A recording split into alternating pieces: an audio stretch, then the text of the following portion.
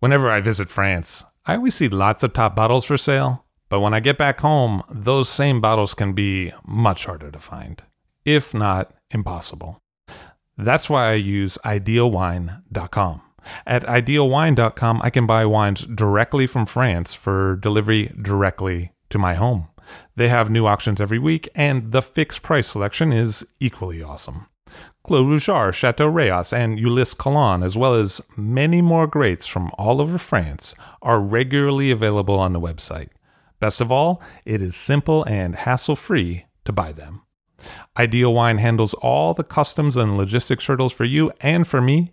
Wines are ordered with a couple of clicks, and then they arrive. It is simple. Check out idealwine.com for more information. That's IDEALWINE.com to find what you'd like to be drinking.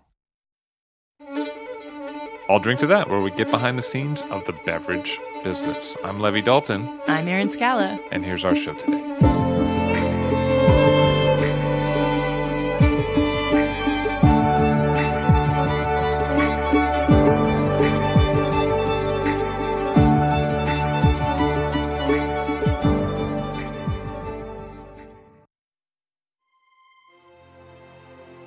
Aging wines to perfection is a mix of cold science and subjective art. Finding that sweet spot to open a bottle can be a very personal decision, and when we nail it, a truly magical wine experience can unfold.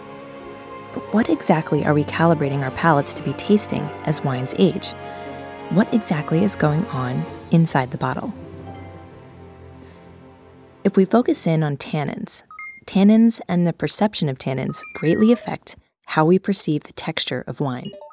Tannins feel differently based on what kind of tannins they are. Hydrolyzable tannins, usually from oak, or condensed tannins, from seeds, stems, and skins.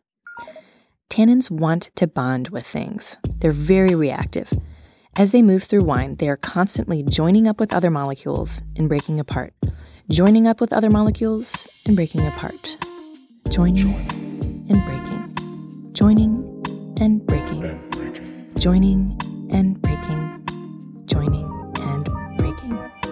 Oh, yeah. In a long dance, a dance that can last decades, in the search for strong, covalent bonds. I want a covalent bond. During some separations, they don't always separate into the same components. So wine tannins are very dynamic. They're always changing. Some join and separate as larger molecules. Others grow smaller. One thing is for certain, though, the tannins in an aged bottle of wine are molecularly different than the tannins you'll find in the wine as it goes into the bottle. Though the specifics of tannin activity are still an emerging area of wine research, which, disclaimer, means that all our understanding of tannins could completely change in the next couple of years, the current research suggests that the properties of tannins have to do with, for lack of a better word, the stickiness of tannins. When they are first released from the plant, they want to stick to all sorts of things, especially proteins. And when you try a highly tannic wine, it's actually drawing out the microscopic proteins in your saliva, and it binds to them. It binds. And that creates the drying sensation that you feel from tannins. Tannins are part of plant defense mechanisms. If you're a random animal and you're going about your day, and you take a bite of a tannin-rich plant, and a chemical reaction starts in your mouth and completely dries out your mouth from all the protein bonding happening, your first Darwinian reaction is to spit that thing out. Unless you really, really like Amaro. As tannins have more and more time to stick and unstick themselves to molecules, eventually, they will become a little less, sticky, as they form slightly stronger bonds with proteins and other molecules, and the oxygen that slowly finds its way in through a porous closure. The closest analogy I can think of in the visible world is like taking a Post-it note and sticking and unsticking it very fast.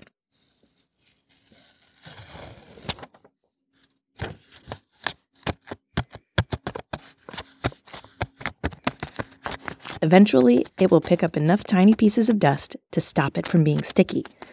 And in the process, it may even rip into smaller pieces. Or it might grow as it picks up detritus. But when you try and stick it to something at the end of this process, it will not stick. Just like a very old tannin, or a tannin that has had enough time to form stronger bonds and become less sticky, it will not draw out and stick to the molecules in your mouth. Aged tannins, essentially, become less reactive and less likely to initiate a chemical reaction with your saliva, so they feel softer. So aged tannins, they're still there. They just don't want to dance with your spit, because they've been dancing for years. And frankly, they're tired, and they're ready to die. Death by hydrochloric acid in a stomach full of gastric juices. But tannins don't want you to feel sorry for them. As long as you're not drinking that Sagrantino in its release year, most tannins will live a long and happy social life, forming and breaking, and forming and breaking, and reforming bonds with other molecules. Keep listening to hear more from one winery who shepherds their tannins through long lives with plenty of interesting library releases.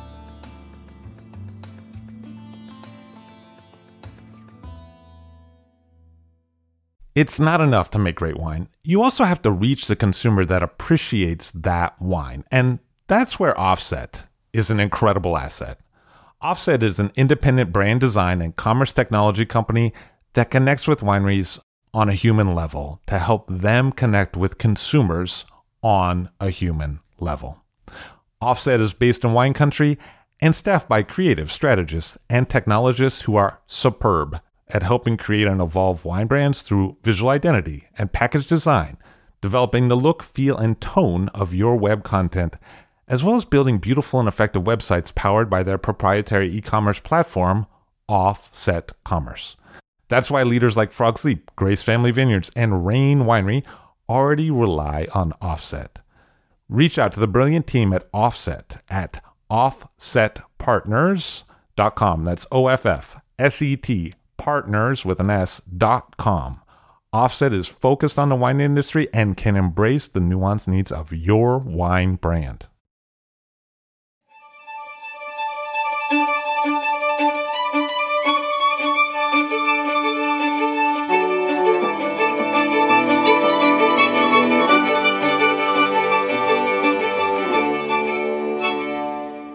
Andy Erickson on the show, who's co-owner of Favia and also a consultant for a number of different wineries. Hello, sir. How are you? I'm very well. Thank you. Thanks for having me. Nice to have you here. So you grew up in New Jersey. I did not grow up in New Jersey, but I was born in New Jersey. And it's funny, I always joke that that's one of my claims to fame. My father was a graduate student getting his PhD at Rutgers University. And he was early in the sort of study of genetics. So he has a PhD in molecular biology. But I grew up in Indiana. So in a small town called Elkhart, Indiana. It's a manufacturing town, but it's also in the middle of agriculture, which is one of the things that sort of brought me to wine, is I love the agricultural aspect of growing grapes and making wine. But yeah, I grew up very close to the Notre Dame campus. My father was a professor of microbiology at Notre Dame. And so grew up, in the laboratory and going to sports and, we lived on a lake, which was beautiful, a little tiny lake outside of town, but surrounded by cornfields and soy fields and very much in the country. It's definitely that part of the country when you fly over going coast to coast, it's checkerboards of cornfields and soy fields. We actually, in our town, it's not a joke that the only hill in the town was the overpass over Highway 80. So it was very flat and very gridded off. We had County Road 246-810 going one way, and then County Road 13579 going the other way. So very much a Midwestern country boy. But then I moved to Massachusetts when I was in high school. My dad jumped on the biotech bandwagon, and so we moved to Framingham, Massachusetts. The Boston area was a big center for biotech. Exactly, yeah. So Framingham, which is just outside of Boston, still is a big high-tech hub, computer stuff and biotech. And my dad started a couple of companies there. And so I went to high school there, public high school. Little bit of a challenge being a Midwestern boy transplanted to suburban Boston, Mass, as you can imagine. quickly lost my Midwestern accent. and But sports were a really big deal for me, and ended up falling in with some good friends, and ended up going to Tufts University, which is just outside of Boston. So you stayed in that area for a bit. I did. I really fell in love with New England and Boston. I mean, being from the middle of the country, I always say Elkhart, Indiana is a great place to be from, because it really is an amazing place to grow up. People have great morals and family oriented. But as soon as I saw what else there was in the world, my eyes were open to so many things. And so I did spend 7 years in the Boston area, loved it. Great years for the Celtics and the Red Sox, and that was a lot of fun. And then just going to college in Massachusetts is amazing. So many schools, people from all over the world. It was a lot of fun. I actually started pre-med because it's a funny story. My orthodontist, when I was in high school, he went to Tufts, and he had the most amazing life. He lived in Nantucket 4 days a week, and he would fly to Framingham 3 days a week in his own little plane. And he had his little practice there. And I thought, man, this is one of the coolest guys I've ever met. I got to check out Tufts University. So I went there, fell in love with the campus. I wanted to be in science because my dad was in science. And so I started out in that, but I was not really passionate about what you're doing. You're not going to go that far. Just because your dad did it didn't mean that you were going to love it. Right. And it's funny, I went to Thanksgiving dinner at a friend's house in New Jersey. I think it was my freshman year, and he was also pre-med, but his dad was a doctor, and he was super into organic chemistry and chemistry and everything. And I was just sort of skating along, and his dad, just over a glass of wine, I think at Thanksgiving dinner, said, if you're really not committed to dedicating your life to something like this, then you can't really even do it. And that stuck with me. And where I said, you know what, that's really true. And I'm not really that into this. And so I went back to school. And Tufts is also a special place because they have the Fletcher School of Law and Diplomacy, it's a very much a hub of international relations and political science. And they have many courses and programs abroad and all this. And also I was playing rugby on the rugby team. And so I was making friends from all over the world, and particularly Latin America. I had a lot of friends from South America and Central America. And there were also a lot of a lot of interesting things happening in Latin America in terms of politics. I mean, there were dictatorships in Chile and Argentina. There was war in Central America and all this stuff. And here I am meeting people from those places. And I thought, this is pretty interesting. So I started taking classes and ended up majoring in political science and international relations. And so it was for me, I would stay up late reading about all this stuff and writing papers. And it was just super interesting. And I just sort of abandoned the idea of getting a degree in something that I would necessarily have a career in. Although I was drawn by the idea of being a diplomat and living abroad and traveling. And so through these studies, I ended up going on a summer program that Tufts has in Geneva, Switzerland, where you study at the UN at all the different NGOs, and you meet people and see what they're doing. And you live with a family in France just across the border in the Haute-Savoie near Talloires, which is a beautiful village. It's on the route of the Tour de France. It's on this big lake, Lake Annecy. This little city of Annecy it's beautiful. And so I arrived there, what was I, 19 years old, and studied and learned a little bit of French and lived with this family that were amazing people. They were just such bon vivants. They loved life. We would carry the dinner table outside and cook outside. They had this outdoor hearth, and we would just, cook. And then crazy thing is, it was a father and son team. So the father, I think, was in his 50s, and his son lived nearby, who was in his late 20s probably. And they were always doing projects around the house. They were building things. And so they had built this underground wine cellar underneath this outdoor hearth area. So you'd literally go back in the backyard, basically, and there was a fireplace and a cooking area, and then some stairs that just went down into the ground. And you walk in there, and there was a concrete room with probably 3,000 or 4,000 bottles of wine. And it wasn't fancy wine. It was just village wines. The father was actually a salesperson for Apple. This is way in the early days of Apple Computer. And he would leave early in the week with his car loaded up with computer stuff, and he'd come back at the end of the week with his car loaded up with wine. And these were like Shiners and just village wines and stuff. But they had this cellar, and I just thought, how cool is that? I mean, we would go down and we'd pick out a few bottles of wine and we'd just cook into the night and just talk late at night. And my French got better as we went into the night, and this was also, it's funny because it was also the Reagan years. And so it just seemed almost to a person that everyone that was working at the UN seemed completely unsatisfied with their job and felt like they really weren't making a difference. And I came back from that summer thinking, all right, I'm not going to be a diplomat. It doesn't really sound that interesting anymore. But I had the seed planted in the back of my mind that, like, what an amazing way to live. I mean, to be connected to food and wine like that, and just being outdoors and in nature and everything. It was just there. And but at the same time, I had no idea that wine as a vocation was an option. So I came back and I just thought, okay, I want to do something creative. I want to do something tangible.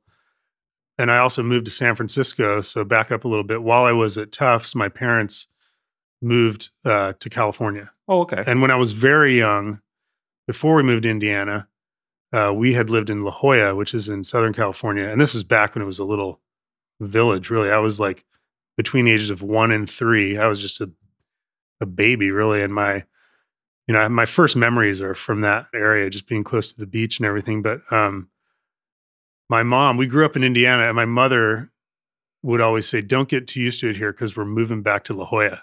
So I grew up from like age 3 to 15 or 16 when we moved to Massachusetts, thinking, okay, well, I guess we're going back to California sometime, but we never really did until I went to college, right? So moved to California after Tufts, wasn't really sure what I wanted to do. I actually had some interviews lined up in Manhattan. I was at that time thinking I want to be a writer. I was into creative writing, and I had some interviews at magazines lined up, and I had a potential internship lined up. And one of my buddies who was going to go to Columbia grad school, we had even looked at an apartment like on 116th Street, in Harlem. And that was going to be, my place. We're like, all right, we're going to do this thing. Move out to California. My parents were living 2 blocks from the beach. It took me about 2 days to look at myself and say, am I really going to go back to Manhattan? So I just spent the summer making new friends and hanging around. And it was pretty hilarious because towards the end of the summer, I got one of those morning talks from my mom, like, you better get a job by sundown or that kind of thing. And my sister, who's 2 years older than me, was living in San Francisco. And I had been there a couple times and really loved the city, but I hadn't really, put a real foot in the water. But I just called my sister and said, hey, I'm coming up there. I'm loading all my stuff in my car and I'm driving up tomorrow. So I literally did that. And this is way before emails and cell phones. I mean, this is in 1989. So 1989, late summer, I show up in San Francisco, and I had called a couple of friends from Tufts. And this is pretty funny. We used to have something we called the Guam factor. So the Guam factor was no matter what you thought you'd be doing next year, you might end up in Guam, which, it's just a funny thing you do when you're 21 years old. But I called a couple friends' houses to see where they were. One was from New Jersey. The other one's from Orange County, to find out what they were doing. And sure enough, they were both on their way to move to San Francisco. So I just literally showed up at these guys' apartment that they had just signed a lease on and just like rolled in my futon. And we ended up having a great time. I worked in an advertising agency for a few years, and, we were young guys having a great time in San Francisco. And a few things happened. One was I got a job in an advertising agency, just kind of fell into it. And one of our clients was Hubeline, which is a big company that, imports spirits. And at that time they owned BV and they owned Inglenook. It was still Inglenook in Rutherford up in Napa Valley. And among other things that they own, we used to go up for meetings, and these would be really mundane budget meetings and things in Rutherford. And I'd be staring out the window, looking at guys digging holes in the ground and pruning and stuff, thinking, what the hell am I doing in here? I should be out there with those guys. And so, all of a sudden I also used to go up to Healdsburg in Sonoma County and ride my bike. And I just love that part of the world and this part of the world. And I still do. I travel a lot, but whenever I come home to Northern California, I just want to kiss the ground. I just think it's the greatest place on earth. But with wine, at the same time, so here we are in our young 20s, and we lived in North Beach, kind of right up the street from, I think it was Cost Plus World Market. And we used to go down there, and Chilean and Argentine wines back then, $1.99. So we used to load up on wines and just start learning about wines, inexpensive wines and stuff. So that combination and going up to wine country, and the fact that I already had this interest in Latin America and what was going on there, I just had this completely harebrained scheme that I was going to go to South America and work on a vineyard and winery, learn Spanish, travel, and I did it. I left in 1993. Where'd you go? So I started, first I went to Guatemala, and I did a Spanish program there for a few weeks. And then I spent the next 5 months traveling all the way to almost to the southern tip of Chile, and mostly by hitchhiking or by bus or train or boat. Only a couple of flights to kind of get through Brazil. But what an amazing 5 months. I mean, it was really awesome. I mean, when I think about it now, I can't believe it. I mean, I was with a friend from college. We made our way through Central America. We actually hitchhiked across the border between Venezuela and Colombia, which even back then was probably one of the least safe places you could ever do something like that. And we took a bus to the very source of the Amazon, the Rio Branco, which is where Venezuela, Guyana, and Brazil meet. We ended up in this little village, and we had to wait for like 2 or 3 days to get on a boat that was headed to Manaus, which is in the middle of the Amazon. And it was so funny. There were these other kids the same age. There were a couple English guys and some, I think they were Norwegian girls that were, here we are in this village of like 200 people in the jungle. And we finally were like, okay, we're obviously doing the same thing. We should just travel together. So we ended up, this was just like a short 10-day leg of the trip. We ended up like going on a boat down the Amazon and exploring a little bit together. But that was kind of the stuff I did. Like over these 5 months, it was incredible. But I'd also had a couple of phone numbers through Augustin Huneeus Jr., who's my age. We graduated in the same year.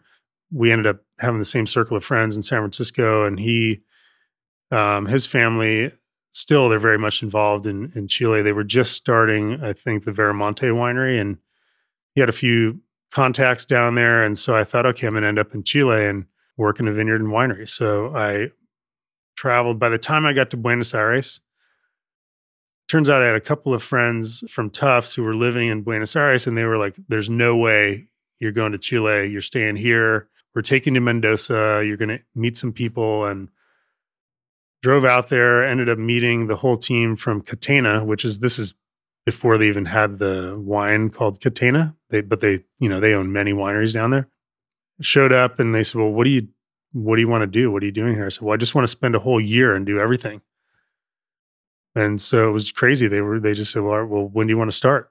You don't get a lot of opportunities like that to see a whole year at a place. Oh, I mean, it was such an incredible way to start my career, really. And so I still had not made it to the south of Chile where I wanted to go. So I said, well, wait, you got to give me about a month. So I spent the next month sort of completing my trip. And then I ended up in Mendoza. I stayed almost a year. So it was the middle of winter when I showed up. So I pruned for 6 weeks or so. I mean, every morning, waking up, walking out in the fields at sunrise, we'd build a fire out there with the cuttings. Everybody would warm their hands because it was freezing cold, and pruning hard like every day for 6 weeks, maybe even 2 months. I mean, it was a long time. And then they would move me to another farm, and I ended up planting new vineyards out in an area called Tupungato, which is an amazing valley that's right at the foot of the Andes. I mean, it was before some of these vineyards started going in.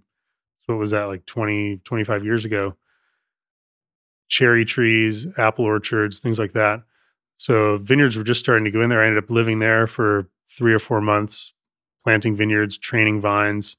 It was pretty funny because the foreman would drive out from Mendoza City, which was about an hour and a half to each of these places I'd be at. And I felt like every time he drove out, he was kind of waiting for me to say, all right, that's it, I'm done. So you think he was giving you the hard stuff to see if you would wash out? Well, it's just hard stuff, right? So I was out there, but so cool. I mean, I ended up living on one of the farms where we were pruning, everybody that lived in this little village worked on the vineyard because it was a huge vineyard. And there were only 2 guys in the village that had TVs.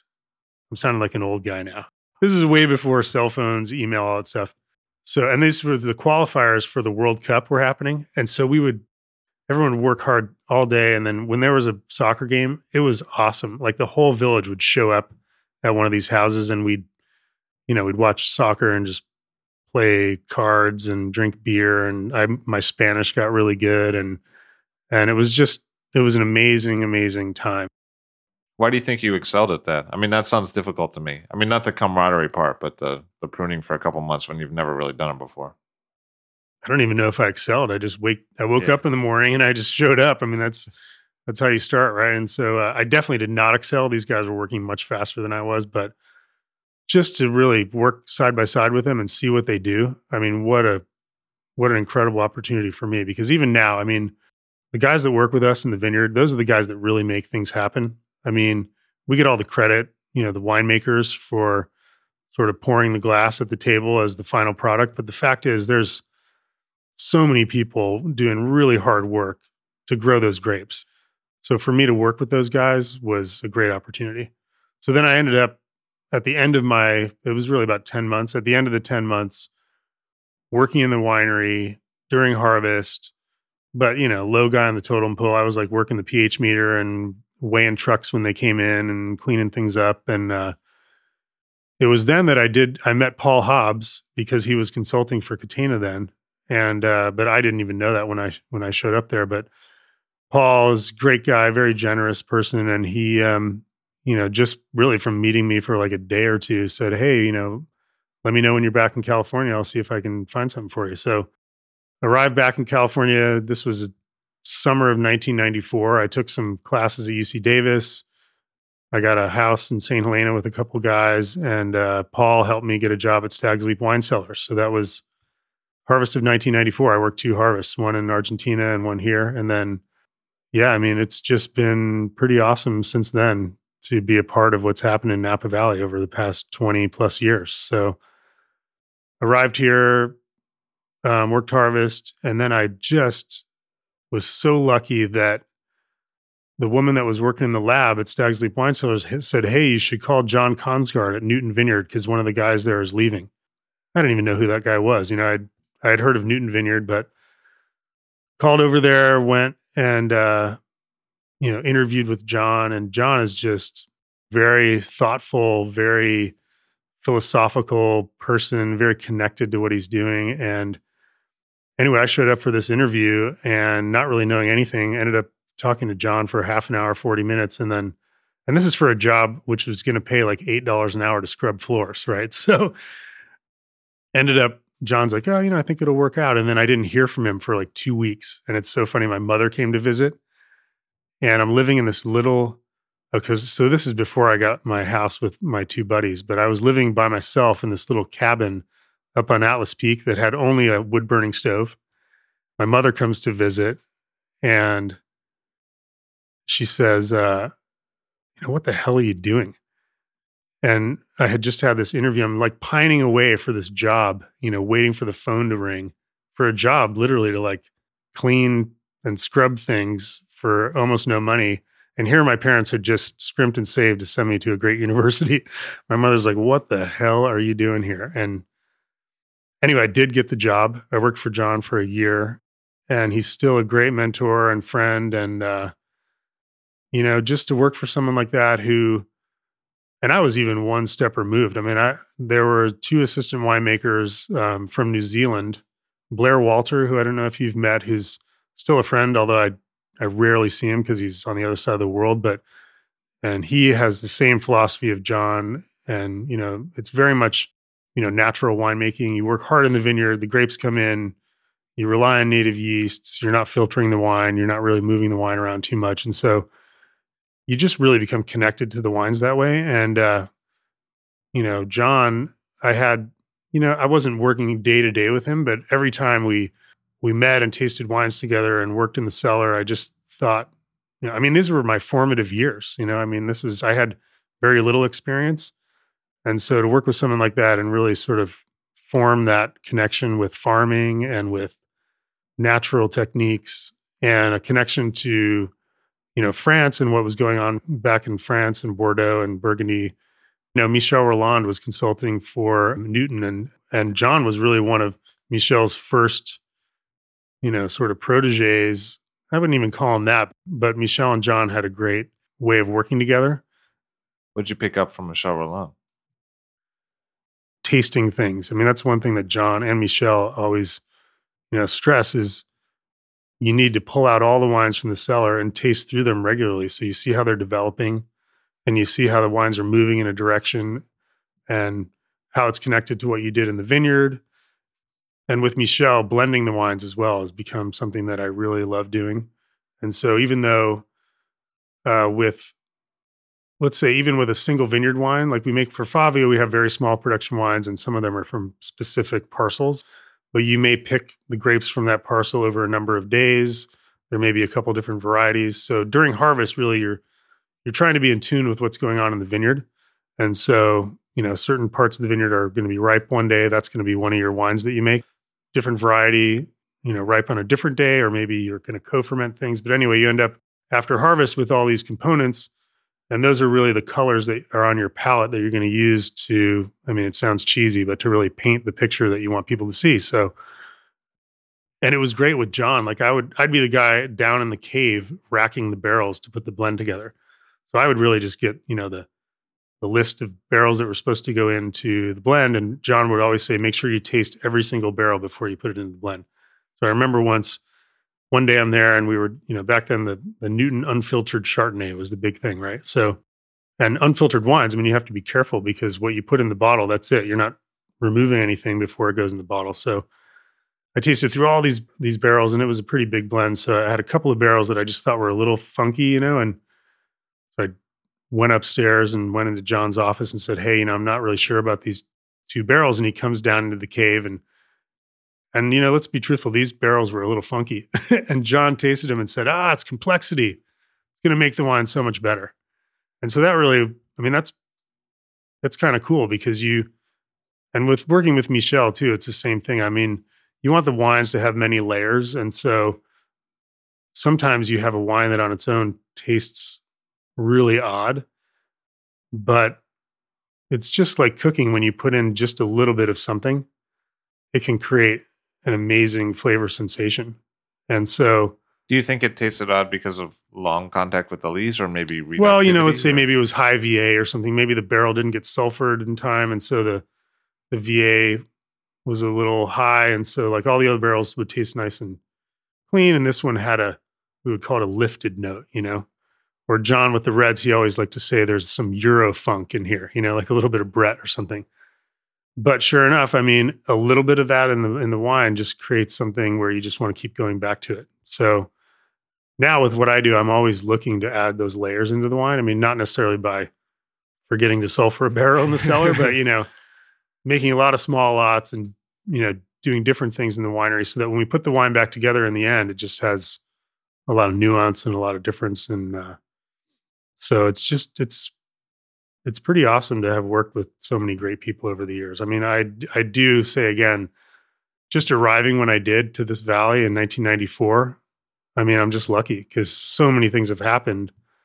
And sure, I get up early and I work hard and everything. And I've been able to work with great people, but sometimes just being there at the right time is 80, 90% of it, right? So, now I'm mentoring other people and I'm being handed the keys to some of the really amazing things that happen in this valley. And it's really a gift. It's great. And John introduced you to your wife. Yeah, indirectly. It's pretty funny. So Annie Favia, my wife, she arrived here, I guess maybe like 6 months before I did. So her first degrees were in French literature and art history. And she has a very long story as well, a very rich story, but she came to wine because she wanted to work in wine and she wanted to work for a woman. And so she was connected to Sue Newton. She came to Newton in 1993, ended up working for Sue, who was Peter Newton's wife. Peter Newton's wife. Yeah. And she was really running the show with the winery back then. And John really took Annie under his wing. I mean, Annie spoke French. And so every time, someone came from France to visit, Annie would be the interpreter. And she sort of became, one of John's favorite people in the organization.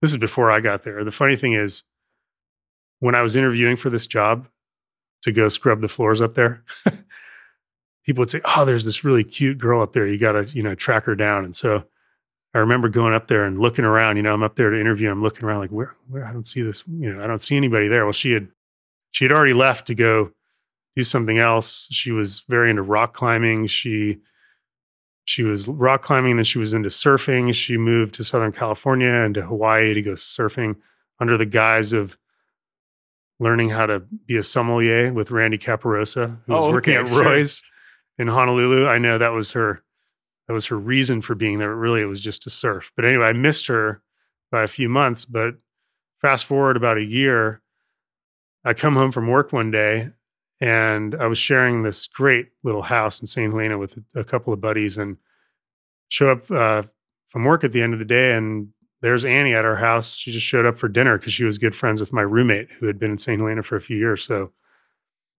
we ended up meeting that way. And she was actually on her way to move to Hawaii when I met her. So she was gone. We obviously hit it off. We started writing to each other, and I used to send her mixtapes.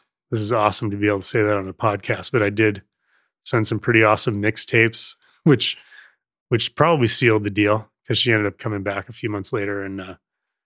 And she then started working for Kathy Corison in the cellar, worked for Kathy for several years. And she jokes that being in the cold, wet cellar made her want to be outside in the vineyards. And she met David Abreu. Kathy used to get fruit from David Abreu. And she ended up being David Abreu's viticulturist for 12 years. So many great vineyards, from the ground up. And so, yeah, she's a great business partner and life partner. What does that look like, developing an Abreu vineyard? Well, this is where Annie should be sitting next to the mic right now. But I mean, David is very good at choosing sites. So David grew up in Napa. And he's a farmer at heart, very much a farmer. And he's a guy that it's just amazing. You could hike through the forest with David, and judging by the natural vegetation that's coming out of the ground, he can pretty much tell you what the soils would be like. And sure enough, when you dig a hole and start analyzing the soil, he's pretty much spot on. So he was able to find some virgin ground that are now some of the most amazing vineyards in Napa Valley. And this was back in the 80s and early 90s. So, he obviously has a very technical team behind him to come in and get into the specifics of what goes on. But Annie is very meticulous and very, into making sure things are done the right way. And David very much appreciates that. So they fell in together and just became like, two peas in a pod for years. I mean, they would work lockstep together, developing these vineyards and managing these vineyards. So it was a good team for a long time. And what was your next move? While I was at Newton, so don't forget, I had just come from South America where I was working, and a couple people said, "Hey, you need to meet this French guy in town who's starting a cooperage in Napa, the barrel making facility," which was pretty random, right? So I meet this guy. His name is Alain Fouquet. I mean, he's a legend in the barrel business. He was a master cooper in Bordeaux. He came over to California just when the California wine scene was really starting to happen, I think in the late 70s, early 80s, and really fell in love with California and started importing French barrels to California. Anyway, that's another story, but he approached me and said, "Hey, I'm really looking at possibly opening a cooperage in Chile. Would you be interested in being a part of this?" And at that time I thought, well, yeah, that would be really cool. So the idea was I would come on board, work with him for a while in California, and then move to Chile and start this small cooperage, which, I mean, that sounded like a pretty cool adventure.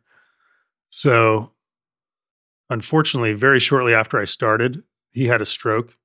And thankfully now he's doing well. But I mean, he really was not doing well. And at that time, he was the entire company here. I mean, he had come years before. He set up shop here. And so everyone in Cognac, where the company was based, basically just let him do his thing.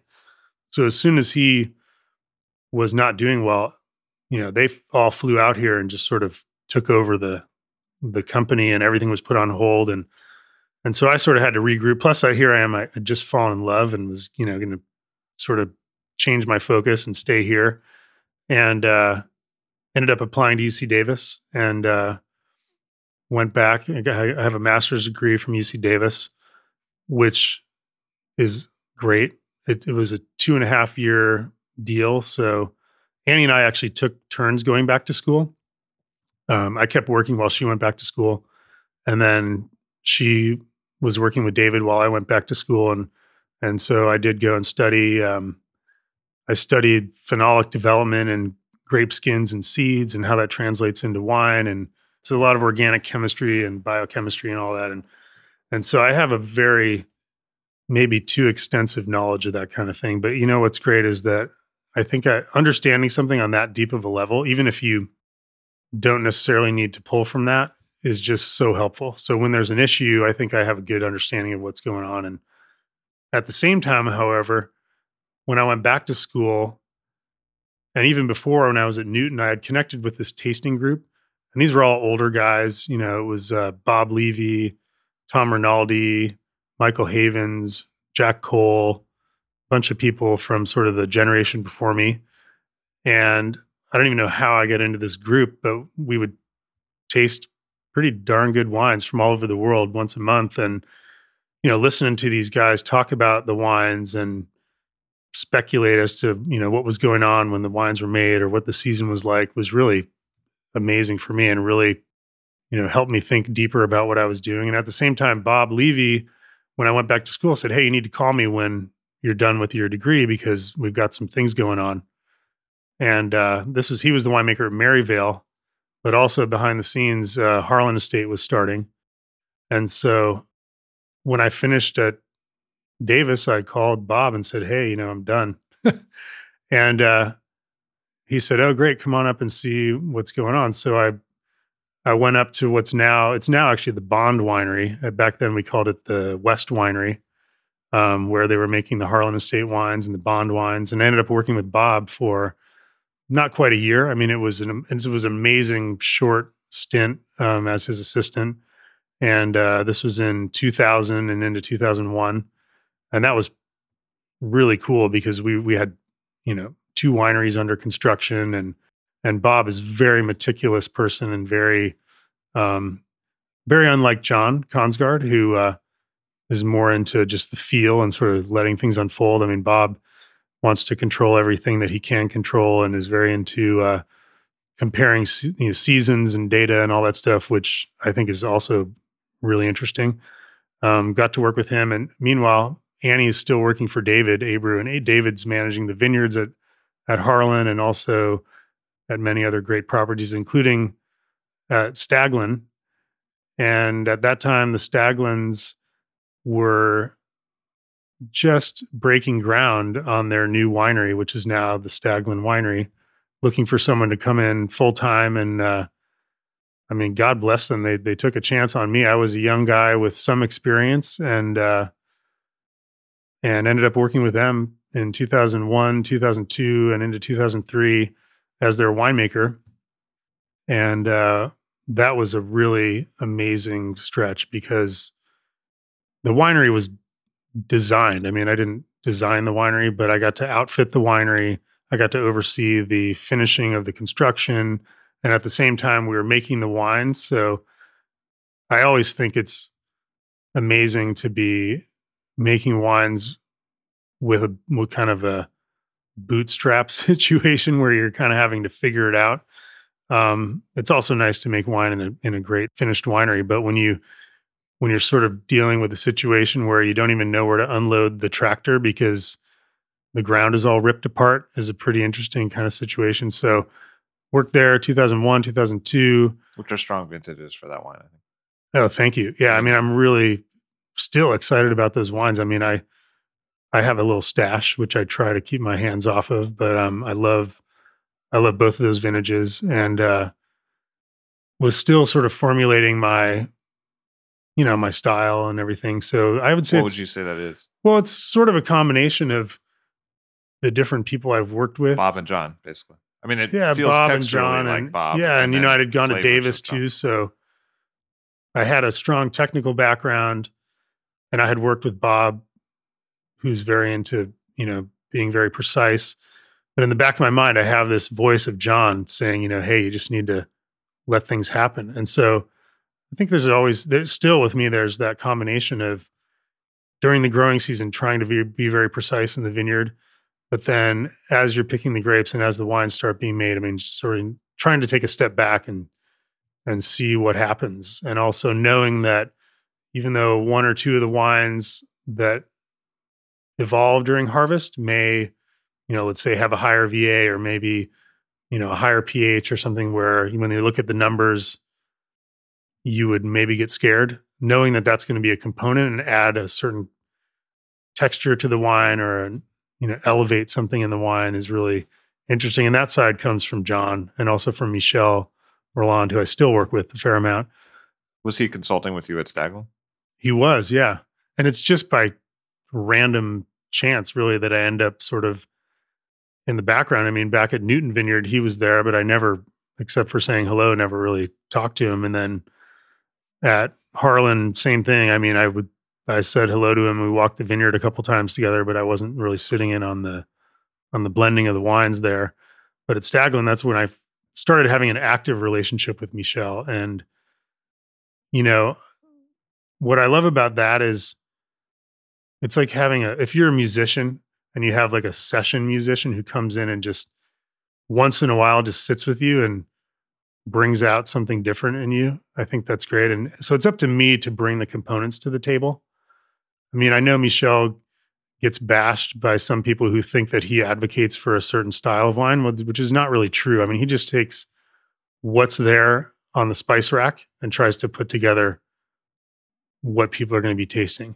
And so, and even now when we're, 2015, 2014, 13, he and I together and a lot of people that I work with and have been in the Valley for a while. And thankfully, a lot of the young guys coming up too are now really dialing things back in terms of the ripeness and the richness of the wines, what's that play out to as a bricks thing? So my goal with the wines is to be able to harvest the grapes and make the wine without adding anything to the must, right? So, which is John's style. Is John's style, yeah. And I would say it's most people's style. I mean, let's say you add yeast. I mean, you're just fermenting the fruit, right? But if the grapes get beyond a certain ripeness, the yeast are going to die off and the wine is not going to finish fermenting. And that's when you run into problems and you have to intervene in a way that I would argue you shouldn't have to intervene, and you lose the reflection of the site in the wines, which is really important to me. And so I would say around 25 bricks, you can still make wines that you can make naturally and are going to finish. And sure, they're going to have relatively high alcohol, but there's a lot of chatter about alcohol. But if a wine's in balance, it tastes great. And high alcohol wines can be in balance. I mean, look at Chateauneuf du Pape. I mean, those wines are delicious. They're complex.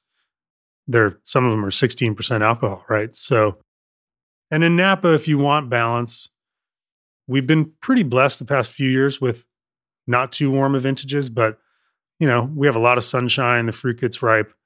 You're going to have ripe flavors in the wine.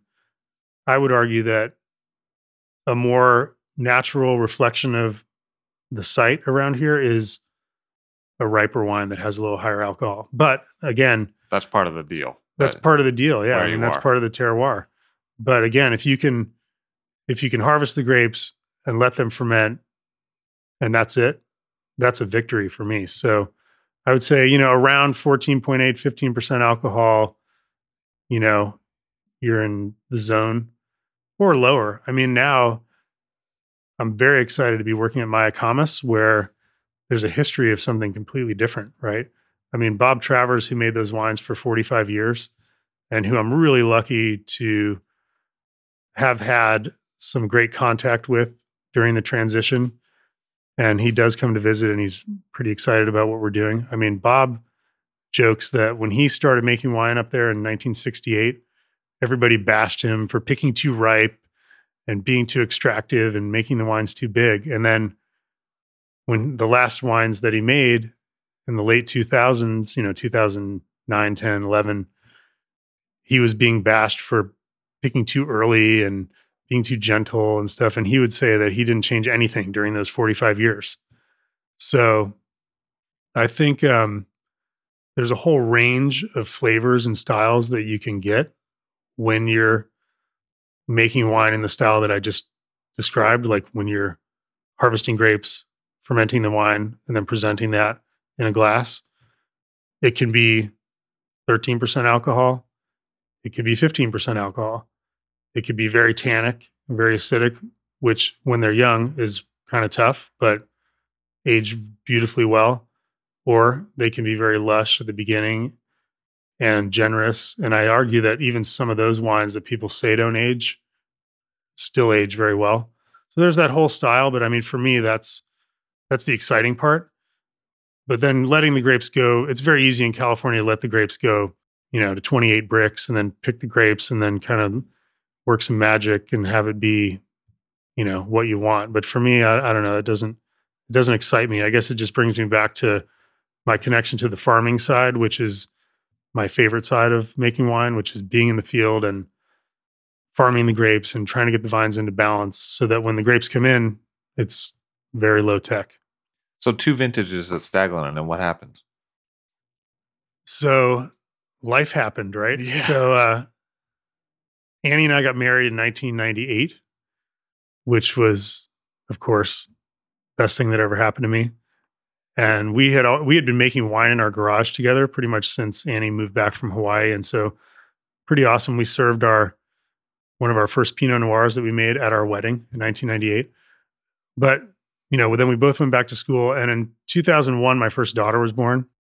2003, my second daughter was born. So that really changes your outlook, right? I mean, here we are. We're working for other people. We're working for great people. We have great careers. But, when you start to have a family, you start to think, what are we doing with this? Where are we going with this? And, Annie and I had our own philosophies forming and our own vision of what we wanted to do. And so in 2003, we decided to take a chance and start our own wines. And I was being approached by people also for consulting work, which is really not the right word. I mean, it's more of just being sort of a shared winemaker. I mean, there are quite a few people in Napa who make wine for several wineries. And I was being approached by people like that.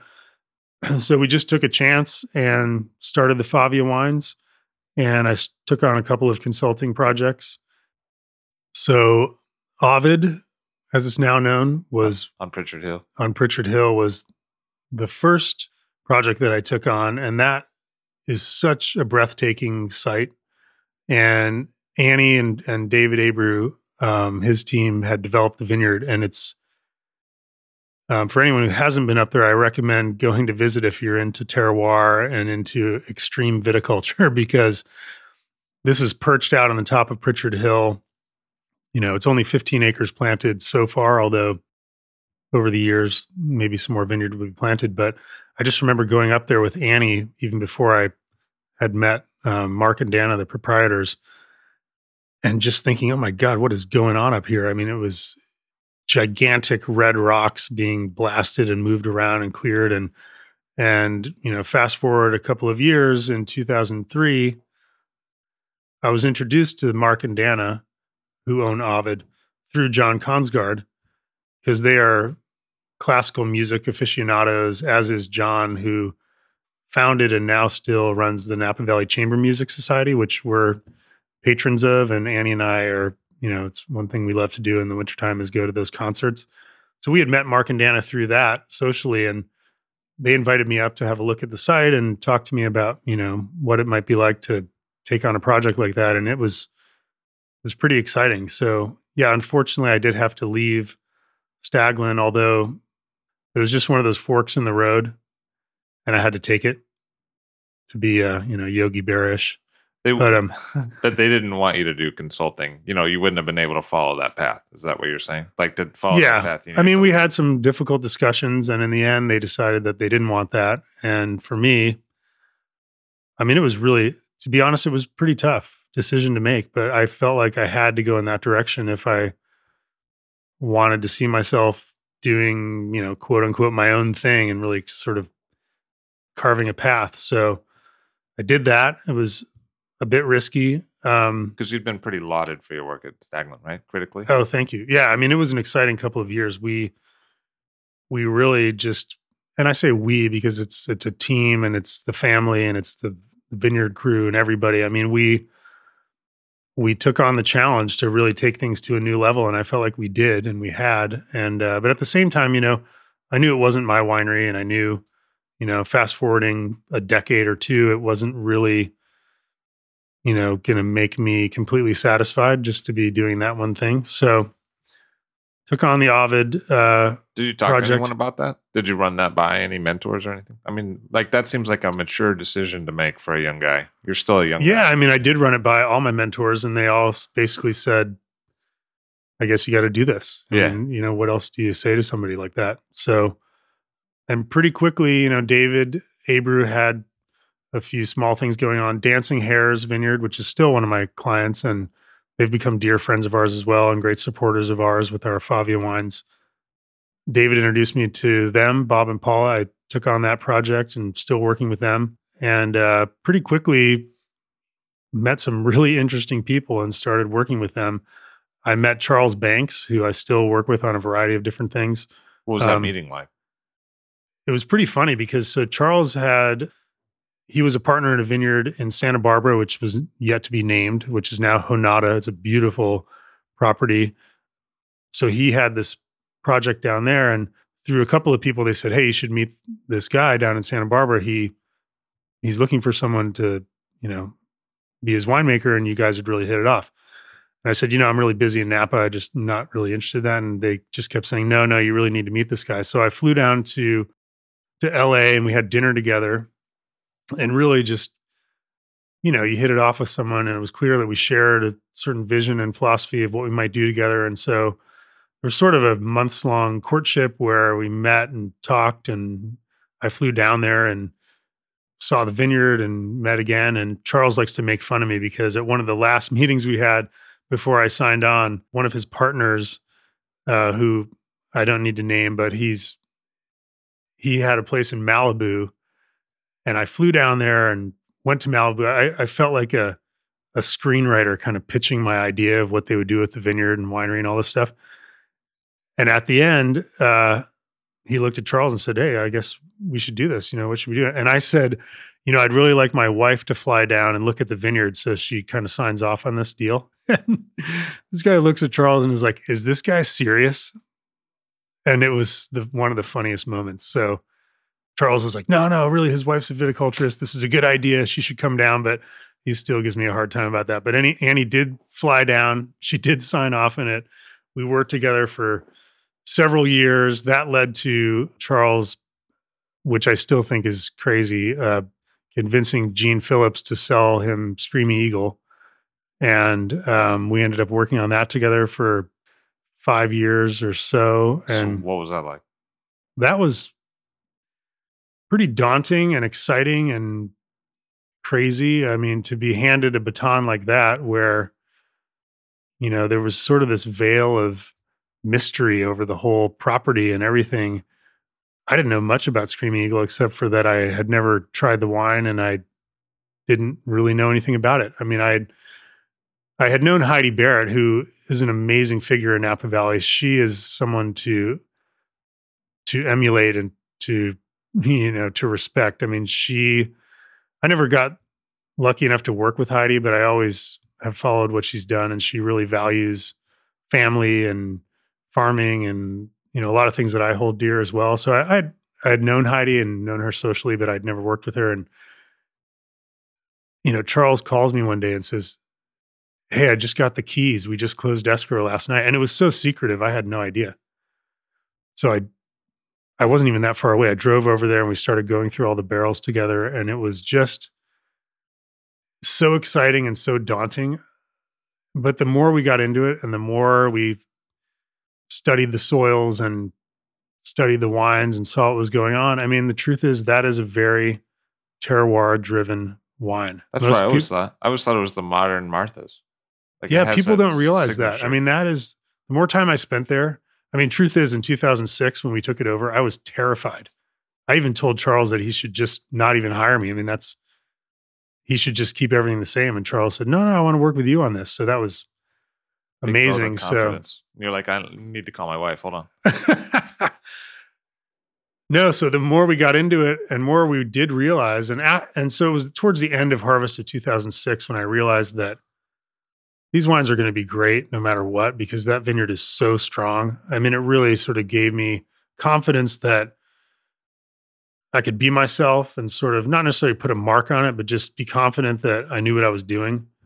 And we had a great run there. I mean, we took sort of a wine and turned it into an estate.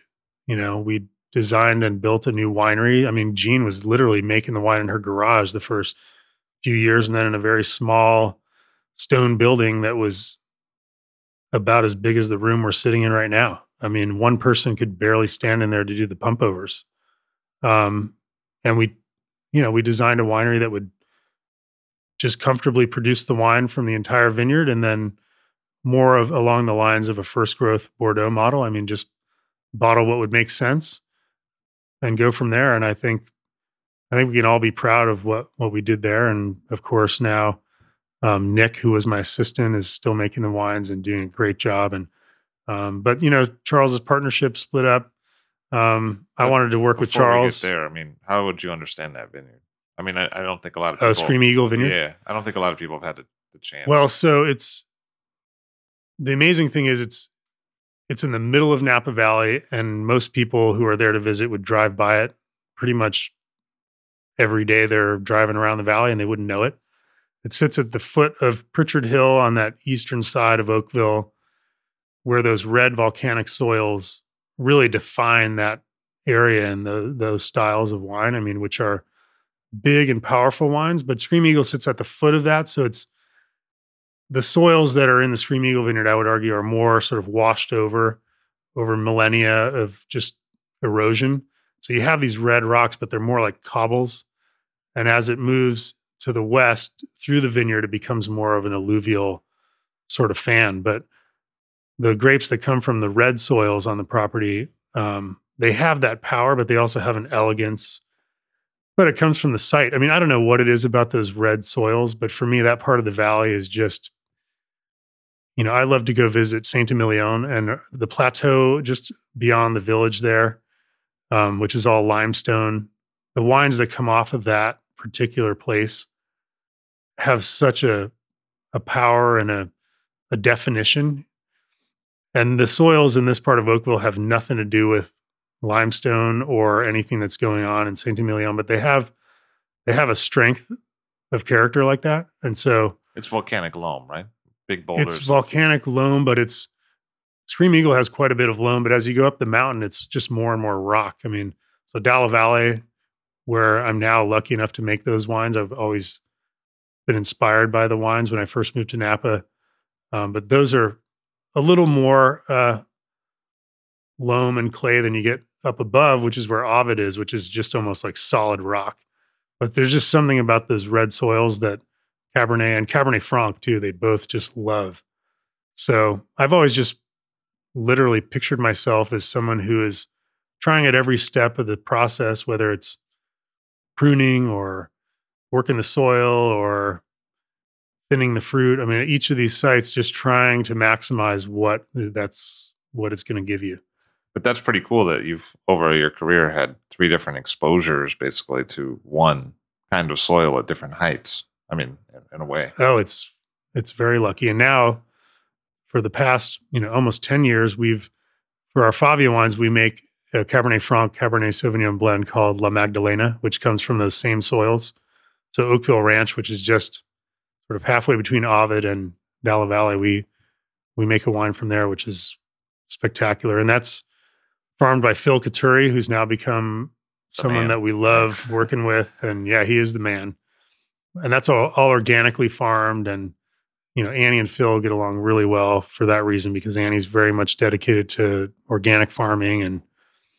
And so it's just, it's amazing to finally have worked with some of these properties over a decade plus. I mean, going on 15 years, where you can go back and taste a vertical of wines that you've made and just hopefully see the site coming through, and maybe some decisions that you made, during those vintages and whatnot. But were some of those standouts for you at Screaming Eagle? I mean, were there things when you taste back, you're like, oh, I can see how that decision worked out? I don't know. That's an interesting question. I always see myself, especially with properties like that, as being more the quality control guy. And so just making sure, like I said, when the fruit comes in, that it's well protected and the fermentations are going to go well, and, and looking for balance. So I would hope that stretch when I was there's a thread that runs through it, which would be that the fruit and the site comes through more than any winemaking technique. Maybe that is a winemaking technique. I don't know. Right. And that was a period of replanting at Screaming Eagle? So the property is fairly large. It's 50 acres of vines. There's a little sort of arc along those red soils that those grapes always went into the Screaming Eagle. Those grapes didn't have to be replanted right away. A lot of the vineyard that Gene was selling to other people very quietly had fallen to leaf roll and fan leaf and a variety of other things. And so those blocks did need to be replanted. And so that happened in 2006 and 7. But there was never a hiccup in the production of the wine. I mean, the quantities were never that big anyway. But the exciting thing is that little arc that Gene talked about of where the best soils were was much bigger than she thought. I think we dug 75 soil pits and did a lot of testing. And I remember that our viticultural consultant, who we work with on a lot of things, came back and said it was one of the only times in his career where he could basically recommend that you don't have to do anything, which is pretty cool. And that tells you that it's a very strong site. So, just now, a lot of the newer plantings are coming online in a way where you'd be looking at them for that top wine. And I'm not involved anymore in any capacity like that. Luckily, I have a friendly relationship, so I can go back and taste the wines with Nick and see what he's doing. But all those new plantings, I think, are just now really kind of showing themselves. It must be interesting to have mentor relationships with a younger generation of people that you've kind of put in place at some of the key wineries over time. Oh, it's so great. I mean, what better gift than to be able to sort of pass on your knowledge to someone and have them then take it to a new level. And I would say all these younger guys and girls that I've been working with are doing that. So I'm I'm lucky now to be able to be involved in a lot of the big picture things, and still, deciding when to harvest is a huge thing, and, blending and overseeing a lot of the things that happen during the year. But having these younger guys and girls working day to day in the winery, and having worked with them now, some of them for close to 10 years, it's pretty cool. I mean, you get to the point, when you work with someone so much where you don't even have to even talk much anymore. It just sort of happens. And that's not that we don't talk to each other. We can talk about other things, but it's not like I need to even give instruction anymore. It's more like we collaborate. And that's really exciting too. So one of the big picture things that it seems like you developed as a skill set there is that you started to figure out how to design wineries, because you had to do it a few times. I mean, there was one happening in Stagland, then you go to Screaming Eagle, and there's a need for a new winery, and it's happened multiple times after that. So when you put together a winery, when you decide, okay, we need a winery, what do you have to think about? What's important?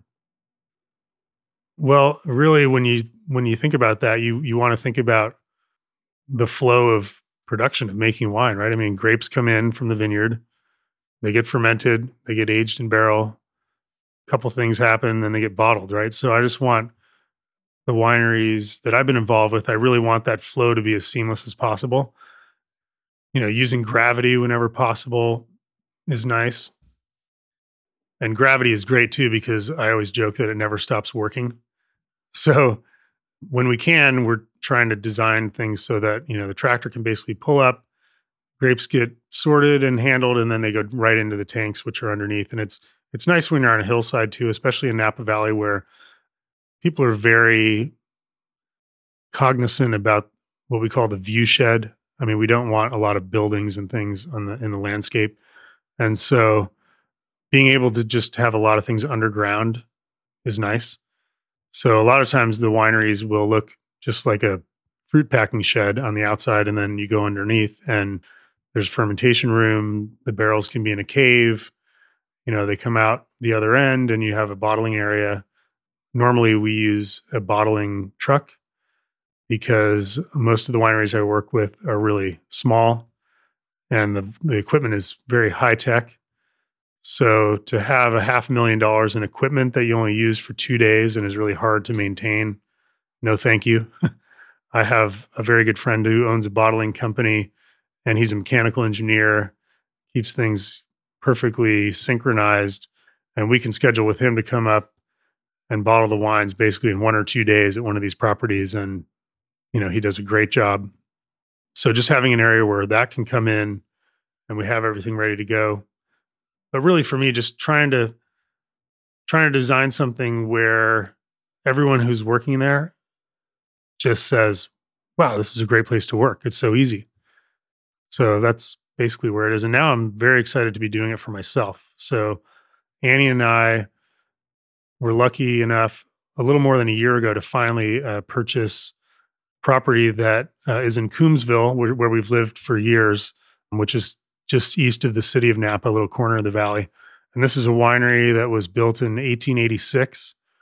The Carboni brothers were the first Italian settlers in Napa Valley. So these three brothers came in the 1870s and planted vineyards out in Coombsville, built the winery in 1886.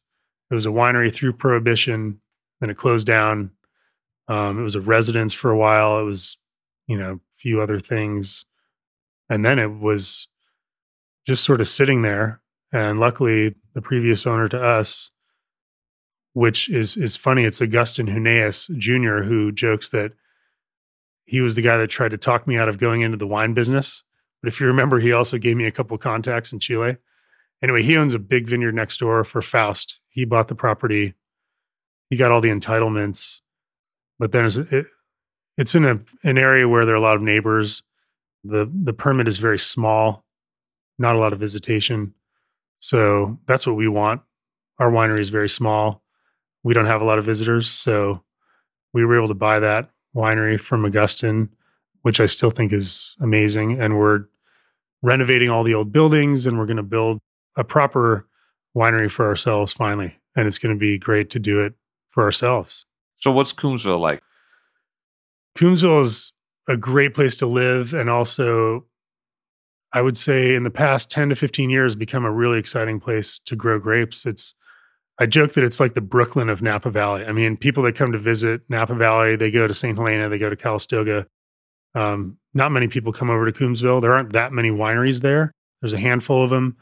It's in this little southeast pocket of the valley at the edge of the Vaca Mountains, which Vaca Mountain Range is on the east side. It's where you have Howell Mountain, you have Pritchard Hill, Atlas Peak, that side of the valley, all volcanic soils, well drained, but it's cooler down there. So closer to the bay, you get more of the fog coming in. So it's cooler, up in Oakville, St. Helena, it could be 100 degrees in the middle of the summer. And in Coombsville, it's going to be 90 degrees, which makes it a very different growing area. And I really like the wines that come out of there. It has a little bit more of the savory side of Cabernet Sauvignon. So a little bit more of the dried herbs and earthiness and loaminess. But you still get hints of that blackberry and cassis, sometimes even more than hints in a drier, warmer year like we've had past couple of years. But so the wines definitely have a signature. It's interesting though, so the textbooks from the 1950s and earlier from UC Davis, would tell you that you can't grow Bordeaux varieties in Coombsville. So something is changing. Obviously, the climate's changing, viticulture is changing. Some of the wines coming out of there are really, really exciting. So we're just happy to be there. I mean, it's close to town. It's close to San Francisco. We can be in San Francisco in less than an hour without traffic, which means like late at night. So yeah, a great place to be. And it's got a lot of history to it, but it's also a new area, which I think is pretty fun. I feel like that's a dynamic you've hit a few times. You're in a historical winery or a historical place, but it's kind of a new era for that place or winery. Well, the fun thing is it's always kind of a new era, right? So even these places that have been around for a long time, things don't stay the same. I mean, Mayacamas is a great example. Bob Travers just created something amazing up there, but he was there for 45 years. So when he got there in 1968, he made a lot of improvements and he changed a lot of things and he planted new vineyards. And so, I spoke a little bit about what it was like at Scream Eagle to take over, but at Mayacamas, it's even more daunting because you have a very vocal following of those wines. And I'm a big fan of those wines as well. So a couple of years ago when we took over, there was so much talk about, well, you're not going to change anything, right? And I think that 95% of that had to come from people who had never visited there because, 45 years, there's some updating that needs to be done. So we did put in a new refrigeration system. We upgraded the electrical.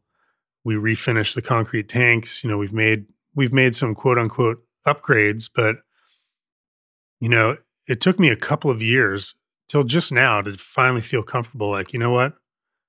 It was just time to do that.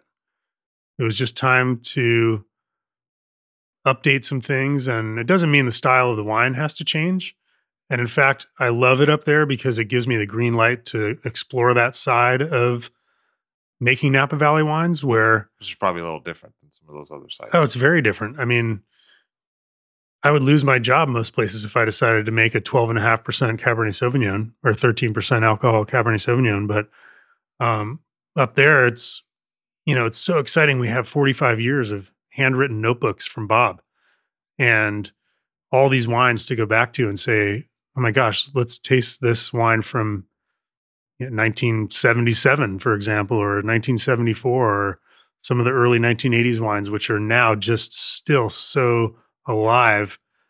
And you go back and you see when the grapes were harvested and how many days the grapes were on the skins and all that sort of thing.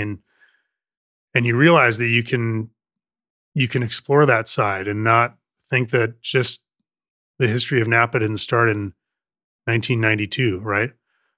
At the same time, a lot of great things have happened in 1992. So it's just really something special to be able to go in all different directions now.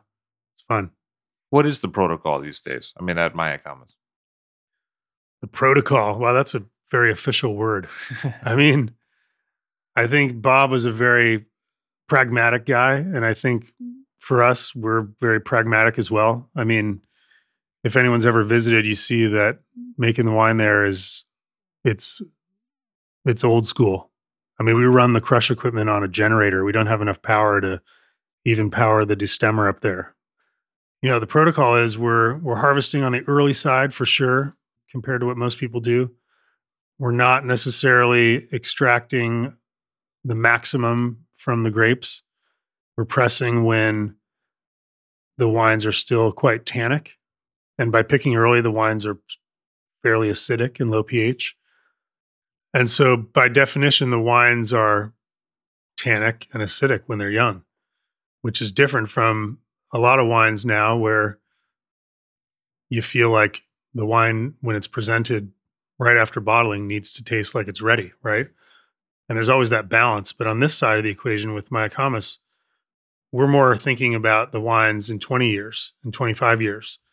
And another thing is the wines have always been aged in older wood and mostly foudre, like big, large format, like 1,200 gallon casks. Which is sometimes not oak, right? Like sometimes there's redwood. So. These are all oak. Oh, okay. Some of them are American oak, but it doesn't even matter anymore. Some of them are from the 1920s. So it was funny. My first year there, I just thought, oh my God, I'm going to take this wine that we just made and we're going to really put it in one of these casks that it's 75 years old. And I had a really hard time with that. But that was a really fun time because I was in contact with Bob Travers. He had just moved off the property and he and I were in contact and talking. And it was pretty funny because he said, whatever questions you guys have, please call me and I'm happy to be involved. And I'll never forget, we're just about to put these new wines in 2013 to cask. And some of the tanks we knew were fine. We had just emptied them for bottling and some of them hadn't been used in a while.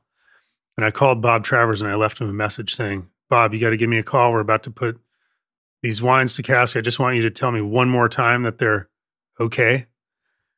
And he didn't call me back. And for like a week, I thought, oh my God, Bob's just moved on. He doesn't want to be engaged anymore. And, it was pretty soon we just had to make the decision and we just decided, all right, we're going to put the wines in there. And we did. And Bob calls me like a couple weeks later. He said, oh my God, it was 9:00 at night. I'm at home cooking dinner with my wife. And I look at my phone ringing and it's Bob Travers. So of course I answer the phone and he says, Andy, oh my gosh, I'm so glad. I'm so sorry I didn't call you back. We were traveling in Asia. We were in Hong Kong. We were in China. We went to Japan. It was great. I'm so sorry, but I hope you filled up those tanks because they're fine. And I just thought, thank God, because we had to make a decision. It was just so funny. And we did, and the wines are fine and different, which is great. I mean, the wines, like I say, they have a savory quality to them. It's not the sweet, even though, the wines are dry. A lot of California wines have more of a sweet fruit profile. These are more on that savory side, which is really interesting. And to watch those wines evolve too is just pretty awesome. So how much do you think of that is, the fact that there's some volcanic terroir there? There's definitely a difference with the wines from Mount Veeder. I mean, if you drive up there, you realize that you're not in Napa Valley anymore. I mean, you're in Napa County and on the label it says Napa Valley. But when you drive up that high, you're not in Napa Valley anymore. It's a totally different world. Grapes ripen differently. Many years, you're not going to get the profile that most people recognize as Napa Valley Cabernet.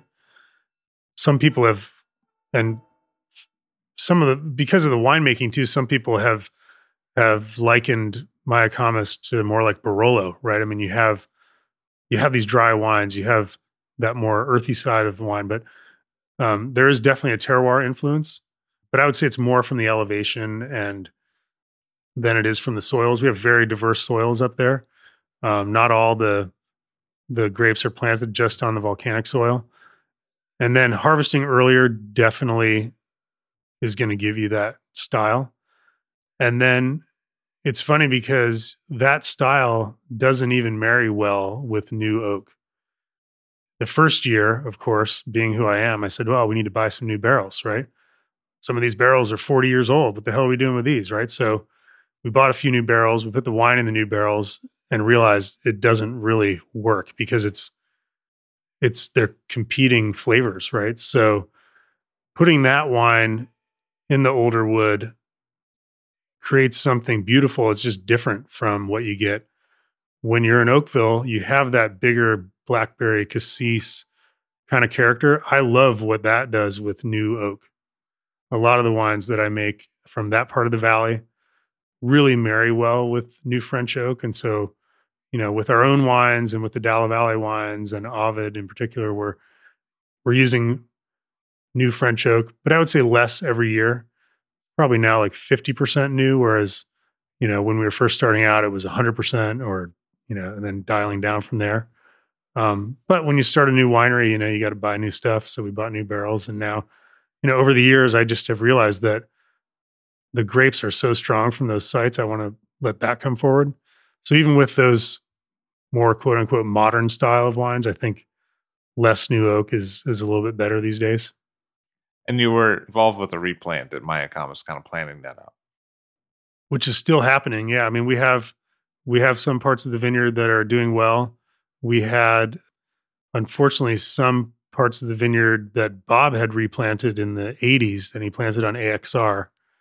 And those just were not producing much at all. And what was coming off was not really, reflective of what we want to do or what, can be done up there. So we are replanting. Yeah. What's important to you as you do that?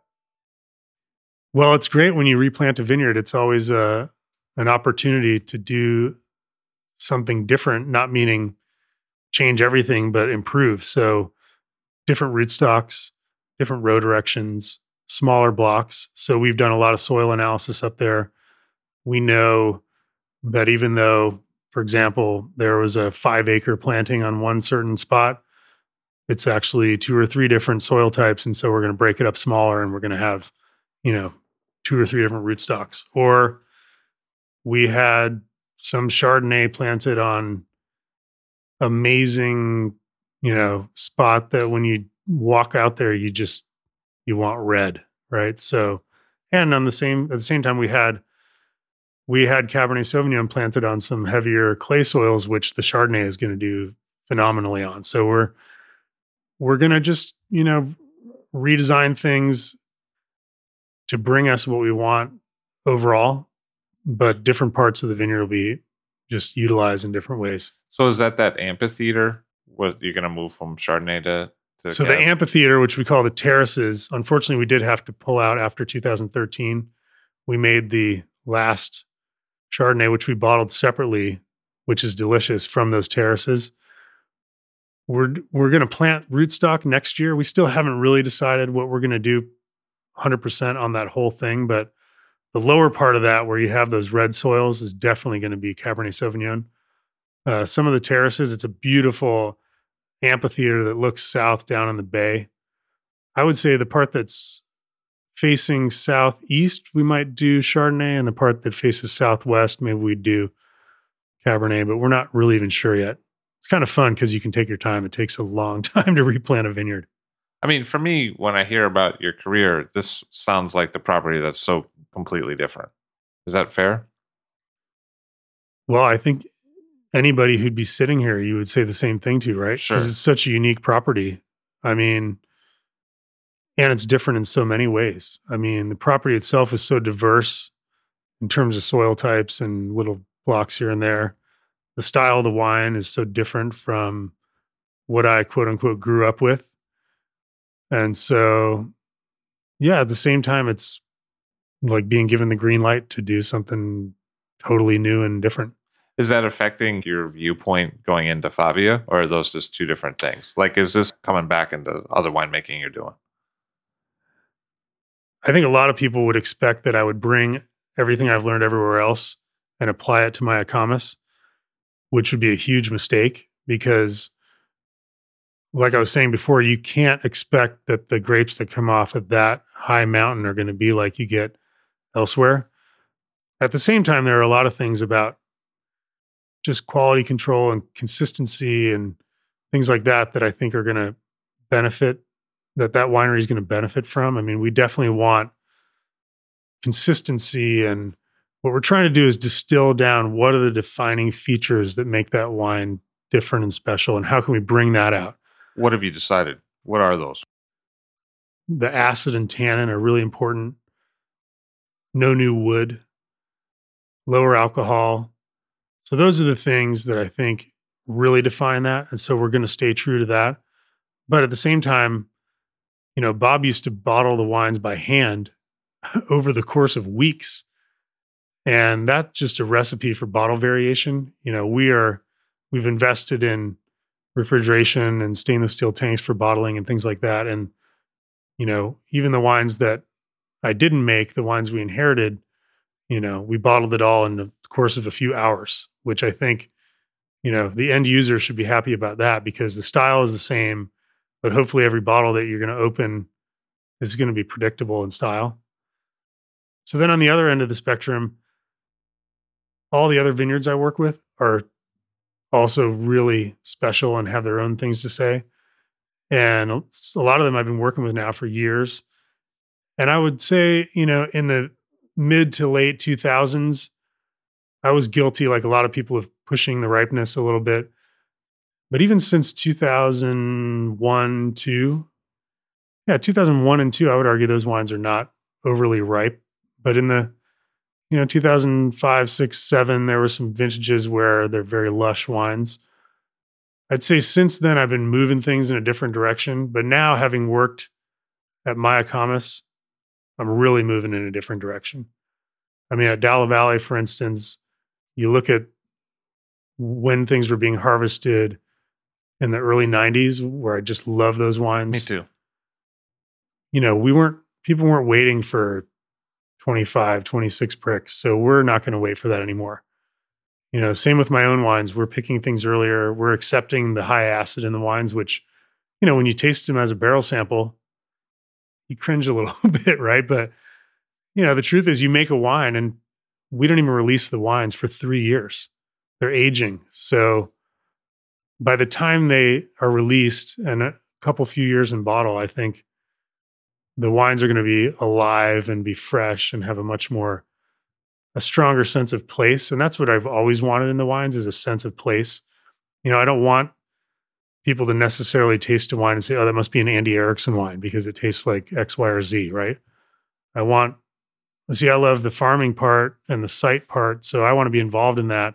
But in the end, I want that to be what comes out in the wine. So I think you get that better, just being more in tune and harvesting when the grapes need to be harvested. And in fact, for myself and for most of my clients now, we've invested in new sorting tables, so like 15 years ago, people were super impressed when they showed up during harvest and there were like 20 people hovered around a sorting table, picking out little bits and pieces of this and that.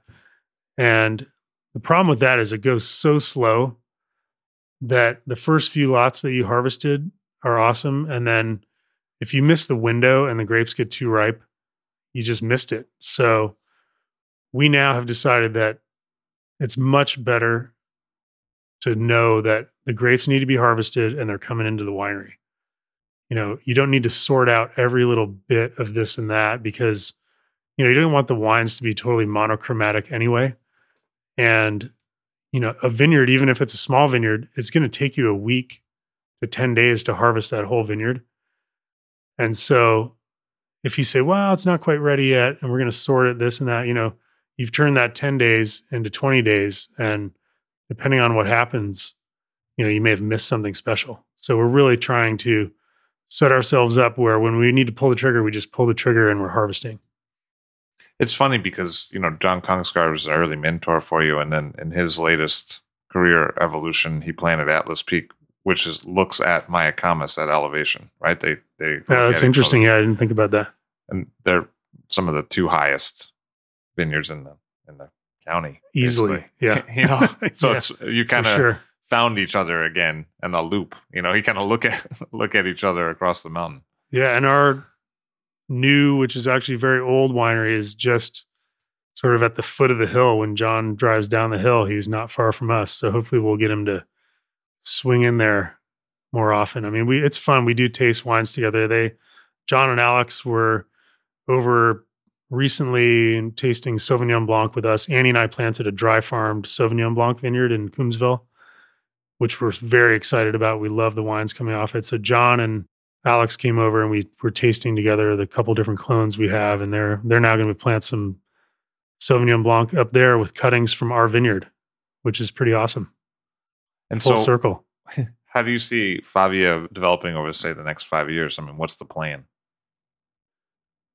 We've been making wine from 2 different vineyards, one in Coombsville, one in Oakville, for about 10 years now, and we blend those together for our Cabernet. Now we're gonna offer 2 because we really want to start to highlight Coombsville. We're really excited about that area, so you'll be seeing more wines with the Coombsville appellation on it from us. And, we're going to have our own little workshop to work in, and we're living on the property. And so you talk about hands-on. You walk out our kitchen door and down the stairs and you're in the barrel cellar. So it's going to be I guess you call it home winemaking again. Andy Erickson went all the way to Chile to come back to do winemaking at home. Thank you very much for being here today. Thank you. It's been great. Appreciate it. Andy Erickson is a co-owner of Favia with his wife, and he's a consultant for many wineries in the Napa Valley. All Drink to That is hosted and produced by myself, Levi Dalton. Aaron Scala has contributed original pieces. Editorial assistance has been provided by Bill Kimsey.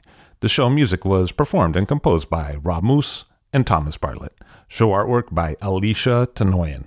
T-shirts, sweatshirts, coffee mugs, and so much more, including show stickers, notebooks, and even gift wrap, are available for sale if you check the show website, alldrinktothatpod.com. That's ILL drinktothatpod.com, which is the same place you'd go to sign up for our email list or to make one of the crucially important donations that help keep this show operating. You can donate from anywhere using PayPal or Stripe on the show website. Remember to hit subscribe or to follow this show in your favorite podcast app, please. That's super important to see every episode. And thank you for listening.